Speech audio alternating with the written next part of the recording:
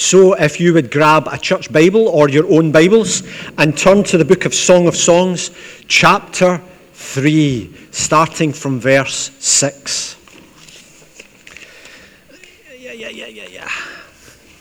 We are week 3, I think, into the Song of Songs. And we're coming today to the climax. And I use that word very intentionally. We are looking today at a person, and we're going to look at that person from the eyes down to the breasts. And I was tongue-in-cheek with our friends from Yorkshire, saying that the church is empty because we're getting to quite a difficult part in Song of Songs. But this is not X-rated.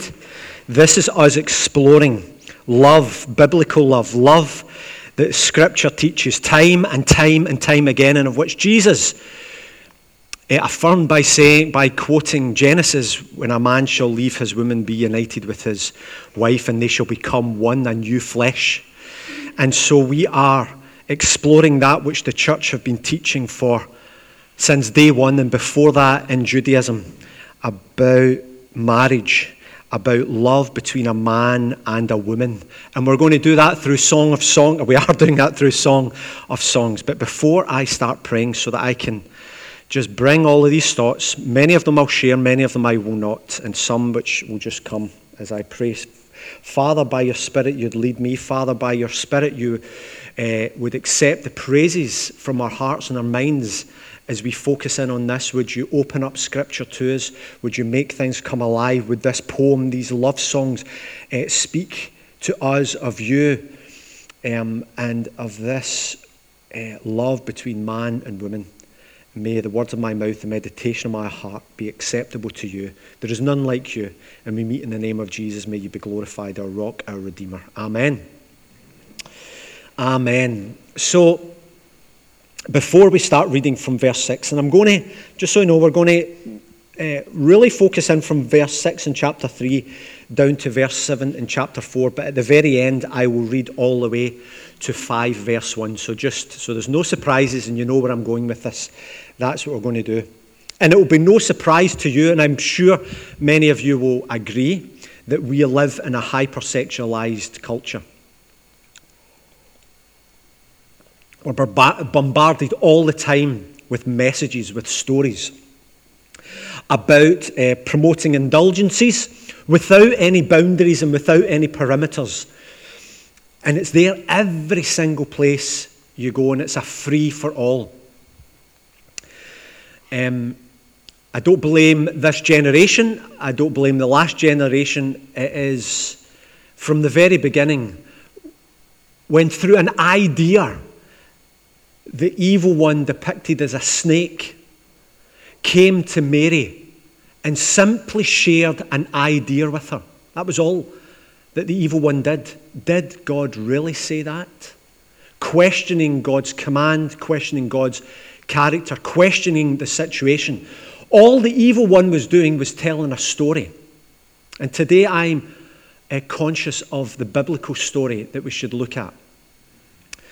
But when I'm watching TV, when I watch council TV, which isn't a lot, because I stream a lot and watch things, fast forward adverts, because adverts are nothing like the adverts you used to have in the 80s and the 90s. Tango advert, for instance. Tango advert, genius. But when I'm watching something, Miranda will often take the controller, if she's not already got it, and when it comes to the advert, she'll either mute it or she'll turn the channel. Mostly she'll mute it, because she knows from experience I'm sitting there going, unbelievable. How the heck can you get that in when you're trying to sell me a bank account? And I'll just continue, because we are being bombarded, even in adverts, to get our business in a bank or to sell anything you want. We are being bombarded by a hypersexualized society. All that, the watershed hour, that is all out the window because our standards have come down and come down and come down. So Miranda spares me And that's just a little example of some of your examples that you know that we are living in a hyper-sexualized society. And therefore, my question is this: what are the community of faith saying into that? What is your story? Is your story a better story? Which is a name of a book which I encourage you to go to buy. A Better Story. Where is our voice in this hyper-sexualized society? Are we telling our story? Do we even know our story? We say to our young people, and I've been guilty of this also, we say to our young people, don't have sex until you get married. And our young people may say back to us, okay. Why? And too often our response is, just don't. You'll thank me for it later. Meanwhile, our young people have got hormones that are flying all over the place. They're a height of their physical and their sexual. They just want to explore everything. And all we are saying is, don't, without going into much behind the scenes of why we shouldn't do that. But often we're just silent. Song of Songs is probably one of those books in our churches that have been least explored and taught and preached on. I understand it. I find it the most incredibly difficult book imaginable. And if you could be a fly in the wall watching me in preparation, I go through, I cry, I throw things, I pull my hair, all sorts of things. But what are we saying into it? Where are we getting our biblical understanding of this matter of sex and of marriage? What's been passed down to us? Or do we give advice based on our past experiences, good or bad? We've got a better story to tell. And I think Song of Songs speaks into that. And one of the reasons for picking it. It's passionate. At times, it is erotic. But it's a love poem, I believe, between a man and woman. If you want to go, my ideas of why I don't think it's Solomon's, go and listen to week 1. In effect, what I'm saying is, Solomon had 700 wives and 300 concubines. Let me just put, I wasn't going to tell this, but this is incredible. For a Jewish wedding back then, to have a wedding took a week. Not like we have, which a Scottish wedding, if you're Scottish, is quite good. But they would have a week of celebrations. Solomon had 700 wives and 300 concubines, but we'll just put them to the side. So if you do 700 times 1 week, I've done the maths. Is any mathematicians here? How many years is that of wedding celebrations? 13, close. Incredible. Just in celebrating weddings, he spent 13, 14 years of his life. He reigned for 40 years. And if you can imagine, if we've given him the benefit of the doubt, before he started to disobey the Lord and take wives of convenience, of foreign nations for political reasons, and no doubt because of his hormones. But if you take that the first few years he was faithful to the Lord, and if you suggest that in the last few years he repented and was faithful to the Lord, let's just take 5 off each. 30 years of being the king, 13 of those years he was celebrating his own wedding. I don't take this to be Solomon's. Or at the and we won't argue and fight about that because it's not important. But maybe he wrote it at the beginning of his ministry, of his being king, or maybe he wrote it at the end of being king. I don't take that, but I just throw that one in there. I think it's incredible.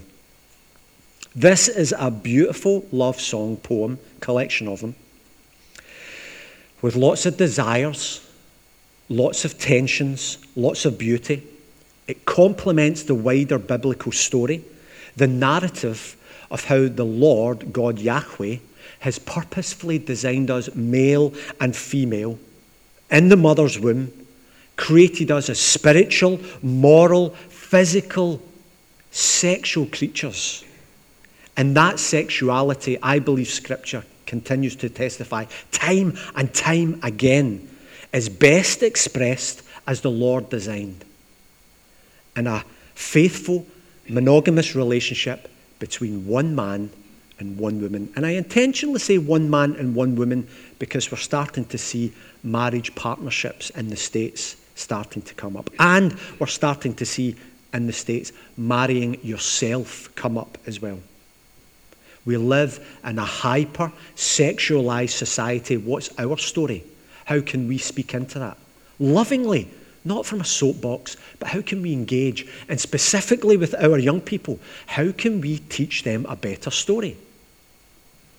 Here is the story so far. From chapter 1, verse 1 through to chapter 3, verse 5. The couple are attracted to each other. That's a physical attraction, but it's also their character as well. They spend time together, and if you notice, that time is often among the daughters of Jerusalem, so it is public. It isn't private, sordid, hidden away. It's public and in community, even when, and actually see the most of up to this part in chapter 3 is mostly the woman that's speaking. It's mostly her speaking of her desire for her lover to come and be with her. And all the dangers that is there because she's full of passion and she wants to be with this man forever. And yet it's always with others in view, and it's never spoken about in a darkened room or the back of a Lamborghini or something like that. It's nothing like that. They're passionate, and that passionate in turn raises up feelings of inadequacy. Remember, she says, but my skin is so dark because my brothers put me out to look after their vineyards, and I'm darkened by the sun. She was feeling vulnerable, and so all of that is in there as well. They're conscious of the dangers of those desires, and they warn others. Daughters of Jerusalem, do not raise up the passions of love until the time is right. Something like that, paraphrase. And now, as they come towards their wedding day, that love, those desires for the whole person is consummated. So let's read Song of Songs, chapter 3, starting from verse 6, and I'm going to read to chapter 4 and the first part of verse 1. Who is this coming up from the desert, like a column of smoke, perfumed with myrrh and incense, made from all the spices of the merchant? Look, it is Solomon's carriage, escorted by 60 warriors, the noblest of Israel, all of them wearing the sword, all experienced in battle, each with his sword at his side, prepared for the terrors of the night. King Solomon made for himself the carriage. He made it of wood from Lebanon. Its post he made of silver, its base of gold. Its seat was upholstered with purple, its interior lovingly inlaid by the daughters of Jerusalem. Come out, you daughters of Zion, and look at King Solomon wearing the crown which his mother crowned him on the day of his wedding, the day his heart rejoiced. How beautiful you are, my darling. Oh, how beautiful.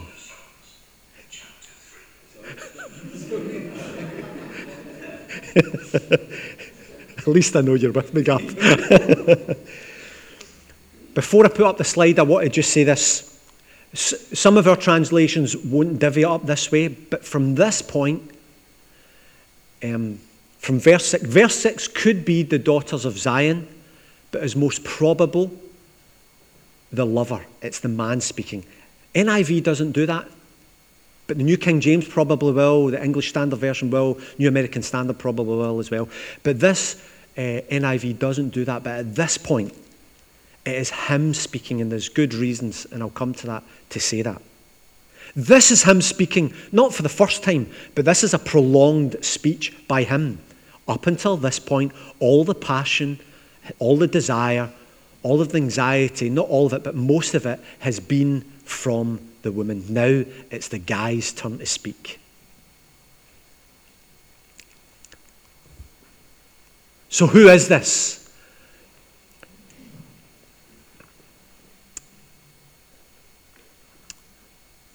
I've made a mistake here, but that's fine. Chapter 3, verse 7. That Luke, Mirar. Chapter 3, verse 7 is Luke. In here there are two Lukes. We'll come to that. And they are giving us, therefore, two examples. Who is this coming up from the desert?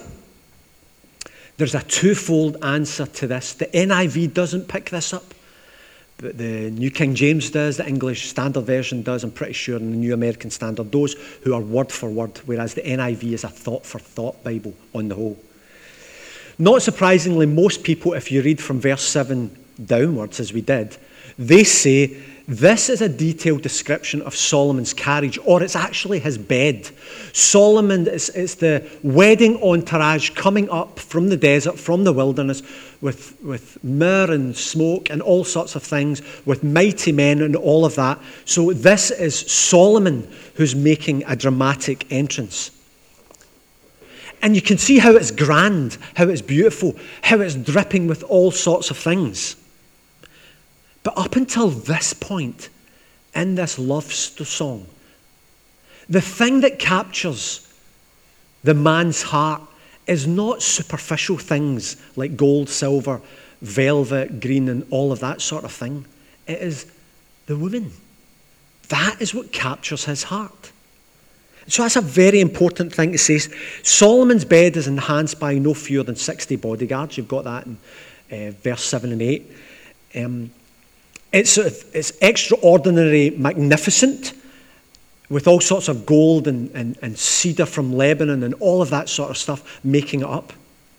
It's a well-loved communal bed. And what I mean by that is this, and commentators wax lyrical about this.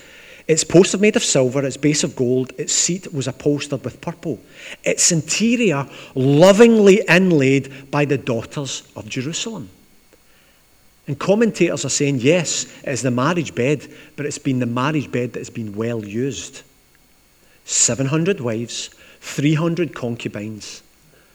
King Solomon spread his love about there. And here, in this superficial vision of the wedding day, with all its pomp and grandeur and strength and might and statement and all of that, throws in there as well, yep, but it is not pure, it is not holy, it is not weighted, but it has spread its love because it's been upholstered, lovingly inlaid by the daughters of Jerusalem. The bed, Solomon's bed here, rather than the maiden, is the focus of this look from verse 7 through to verse 11.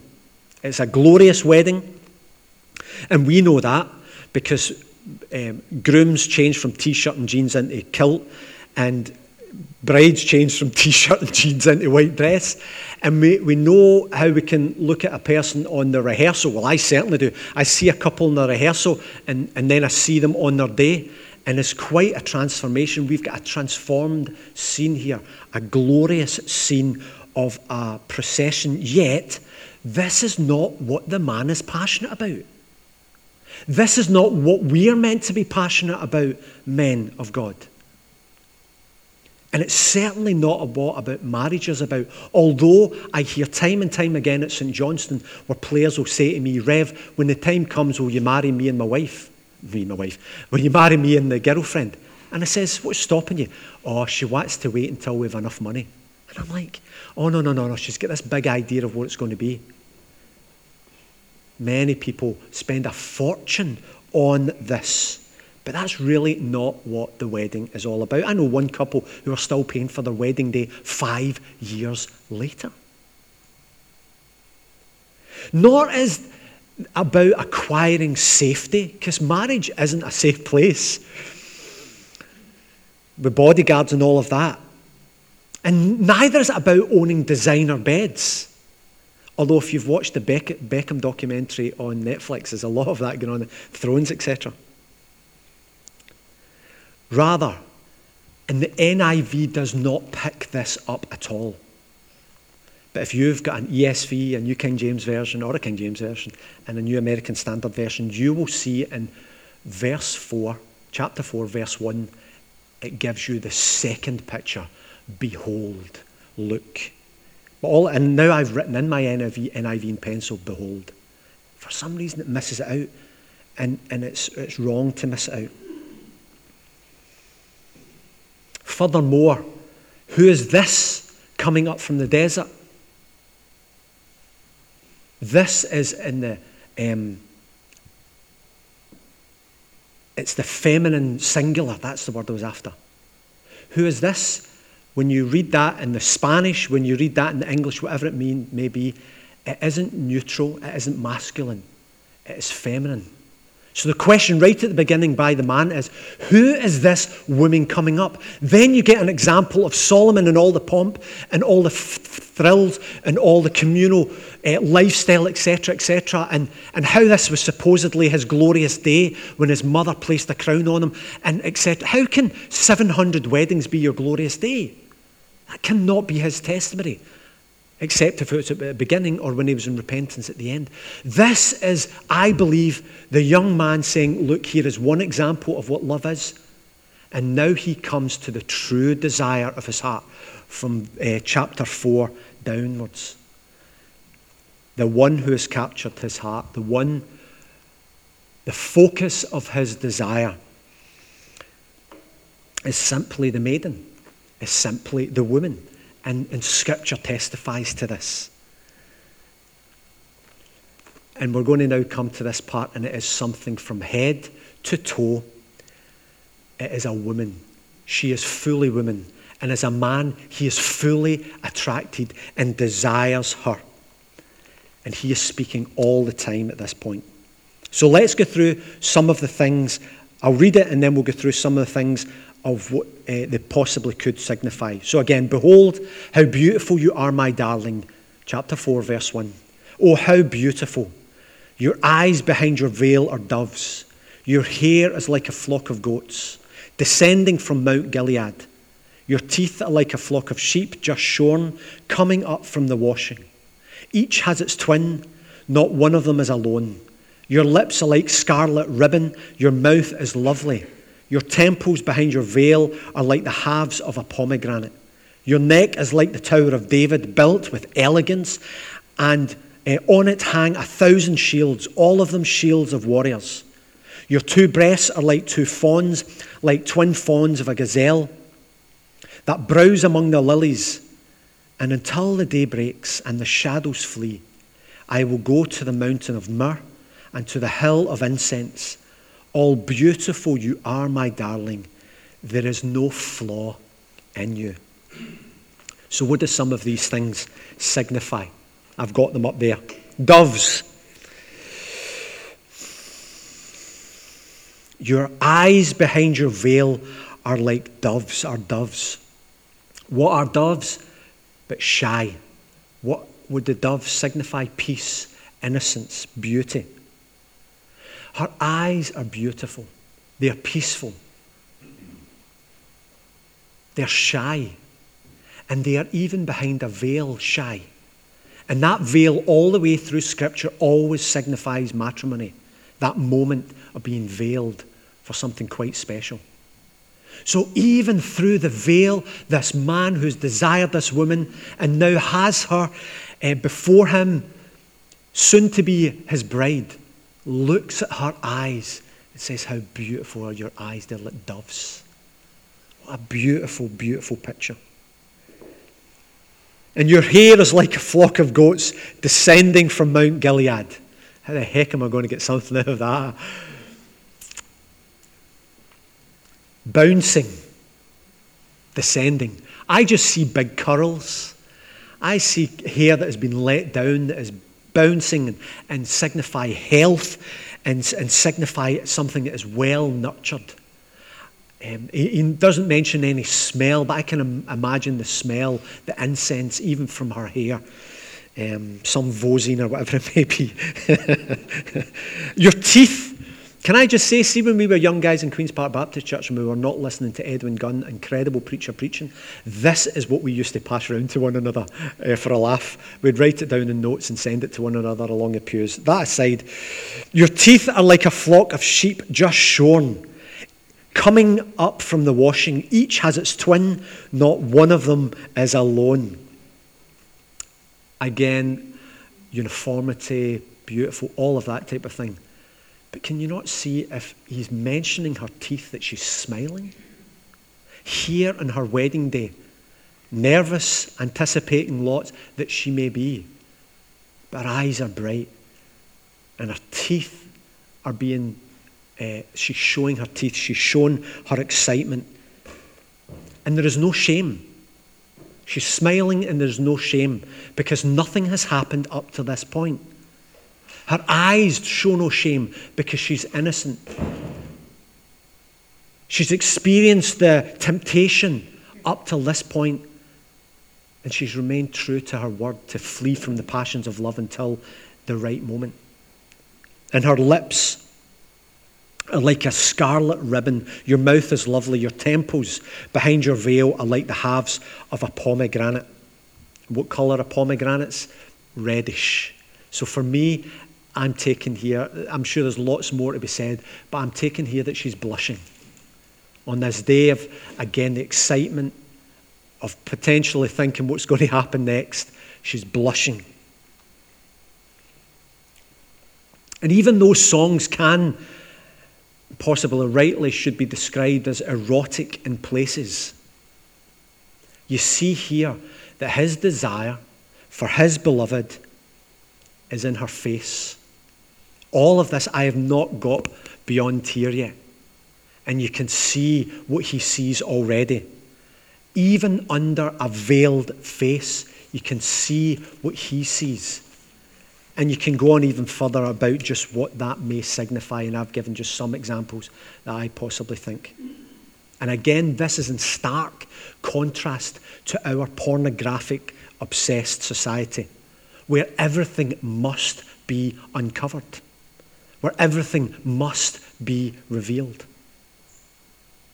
Songs celebrates something much deeper. It celebrates the deep allure of the concealed and of the hidden. It celebrates that. It promotes that.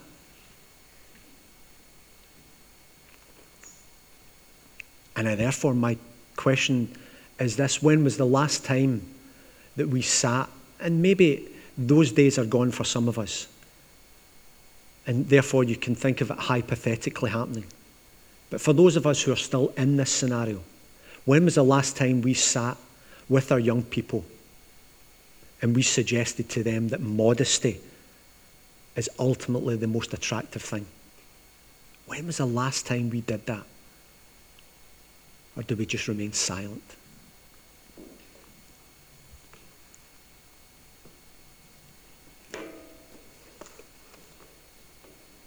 And so he looks at his love, his heart's desire, and his eyes continue downwards like a good man. Your neck is like the Tower of David, built with elegance. On it hang 1,000 shields, all of them shields of warriors. You know what made me think as soon as I read this? Often God spoke to Israel and said, you are a stiff-necked people. You are stubborn. And the Lord came against them at that time because they were a stiff-necked, stubborn people. Here we have the exact opposite. Here we have strength, elegance, confidence. She is holding her head up. She's not looking down her nose at people. It could be that she's wearing ornaments and that's where the shields come from. Maybe that's ornaments not of where you have often in the New Testament where women are encouraged not to overstep the mark in terms of how they are dressing, which must have been so in line with the culture. Here it's celebrated. She's got ornaments on and they're shields, they're strong. She can hold all of that and she holds it well.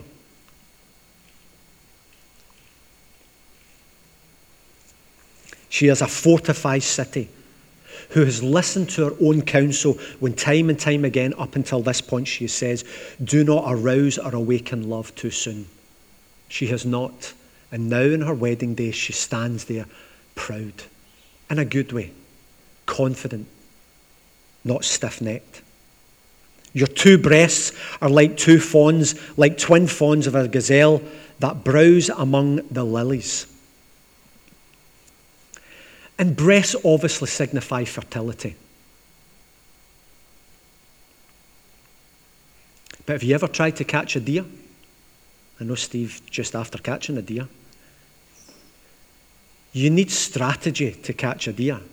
You can't just jump right in there. You can't go trooping through the forest and expect a deer just to fall into your lap. Because they're graceful, because they're shy, because they're swift. And she is the desire, she is the object of his desire. And it is very good. And now that point of desire is about to be realized. And the scriptures celebrate that. And up until the day breaks and the shadows flee, I will go to the mountain of myrrh and to the hill of incense, which really are just her breasts again. All beauty, you are my darling. There is no flaw in you. Up until this point, she has often said to him, go away. She has ran away from him. She's hidden in the clefts of mountain. Her garden was locked up. All of that. But those were the early points in their courtship, where so easily they could overstep the mark. And we see in Scripture the maiden waiting until love and the passions of love should be consummated, and that is happening now. And he says, you are beautiful. All beauty, you are my darling. There is no flaw in you, which again counters what she felt about herself only a chapter ago, where she doubted her own beauty, she doubted her own worth, and she hid from him. Now in full glory, at that moment where everything was going to come to a fulfillment, he says to her, you are beautiful. You are full. There is none like you, fearfully and wonderfully made. So Solomon's idea, look, is all about large amounts of gold.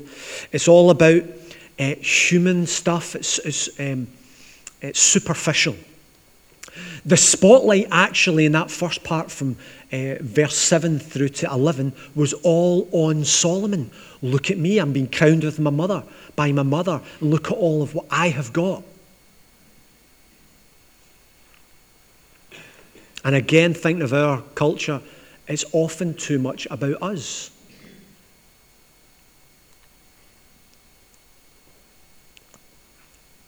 We distort the idea of what marriage is. We distort what the idea of intimacy is. We're swimming in these waters and we need to be careful. I need to care for my sons to lead them in a way in which they, in turn, flee from such things. So desire that which is of the Lord and not that which is of the cultural waters that they swim in. And our daughters, who for many guys who have been raised in this culture, who swam in this culture, just see our daughters as things of beauty, yes, but things to be unveiled, to be uncovered, to be tried before there's any purchase. We need a better story into that. And yet, in contrast, from chapter 4, verse 1, we have the man's gaze which points directly away from himself. So we honor, we love as Christ has loved the church, our wives. And the focus here is entirely on the other, on his beloved, on the maiden, on the Shulamite. His delight is in the whole person, not just her body. His delight is in her eyes, in her face, in her mouth. What she says to him, she is entirely without flaw. And guarantee, none of us are perfect. But there's something about looking at your spouse and just seeing things that other people can't see. Knowing things that other people don't know, but seeing things and delighting in that. Those little things that may annoy others, but to you are a delight. And you know the fuller story. And it's over a long period of time, and it's been tested, and it's been found to be good. To him, she is entirely without fault. He approaches the nakedness which is about to happen, and he approaches it with tenderness, respect, honouring and serving, which again is the biblical model. And I finish just with this. I finish with the climax of Song of Songs. And it says, come with me from Lebanon, from far away, my bride, come with me from Lebanon. descend from the crest of Amana, from the top of Sinir, the summit of Hermon, from the lions' dens and the mountain haunts of the lepers. Come with me away from all those places where you were hard to reach, and even in harm's way. You have stolen my heart, my sister, my bride. The first time he speaks of her as his bride. You have stolen my heart with one glance of your eyes, with one jewel of your necklace. How delightful is your love, my sister, my bride. The second time he calls her his bride. How much more pleasing is your love than wine, and the fragrance of your perfume than any spice. Your lips drop sweetness as the honeycomb, my bride. Third time. Milk and honey are under your tongue. The fragrance of your garments is like that of Lebanon. You are a garden locked up, my sister, my bride. You are a spring enclosed, a sealed fountain. Your plants are an orchard of pomegranates with choice fruits, with henna and nard and saffron, calamus and cinnamon, with every kind of incense tree, with myrrh and aloe, and all the finest spices. You are a garden fountain, a well flowering water, steaming down from Lebanon. Perfect bride, ready, presented, glorious in every way possible. And here we have it. Awake, north wind, she says, and come, south wind. Blow in my garden that its fragrance may spread abroad, because I am ready. Let my lover come into his garden and taste its choice fruits. And he says, I have come into my garden, my sister, my bride. I have gathered my myrrh and my spices. I have eaten my honeycomb and my honey. I have drunk my wine and my milk. We've been given a glimpse into something quite beautiful. Not for some sordid, erotic, fly-in-the-wall nonsense, but as a story, a part of a larger biblical story of marriage, of love, of waiting. Now, I say all this because some of us have not, through no fault of our own or through our own fault. And that to us may wound us. There is forgiveness in Jesus' name. It may scar us. There is healing in Jesus' name.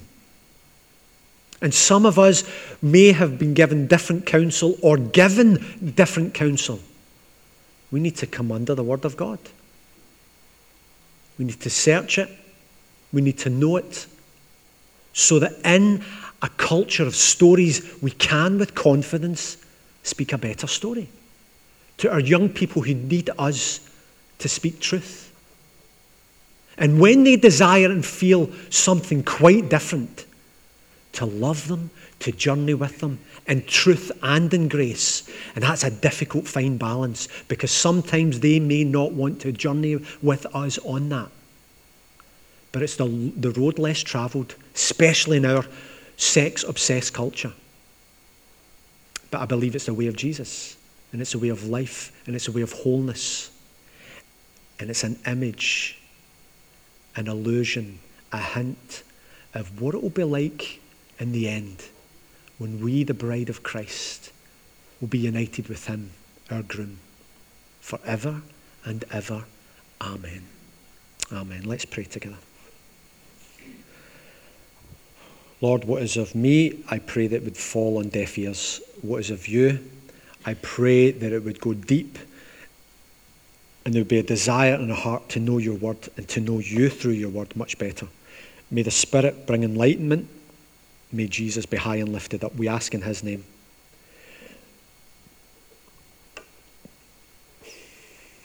Father, if this has not been our story, either because we did not know, or we did not want to know, or whether that was stolen from us, I pray that your healing, which is in your wings, that we would experience that healing. That restoration. I thank you that in Christ Jesus we have forgiveness of sins, and they are removed as far as the east is from the west. And for such things he has died for. Would you restore us fully in heart, mind, body, spirit? May we become increasingly like Christ. Continue the work of salvation that you're doing in our lives. And Father, I pray that you would touch our mind and our heart, but our mind and our heart, so that we would understand more of your word and be able to tell that story to others in a way which is honouring to you, to those who are listening, and that you would be glorified. In the name of Jesus, I ask him for your glory. Amen.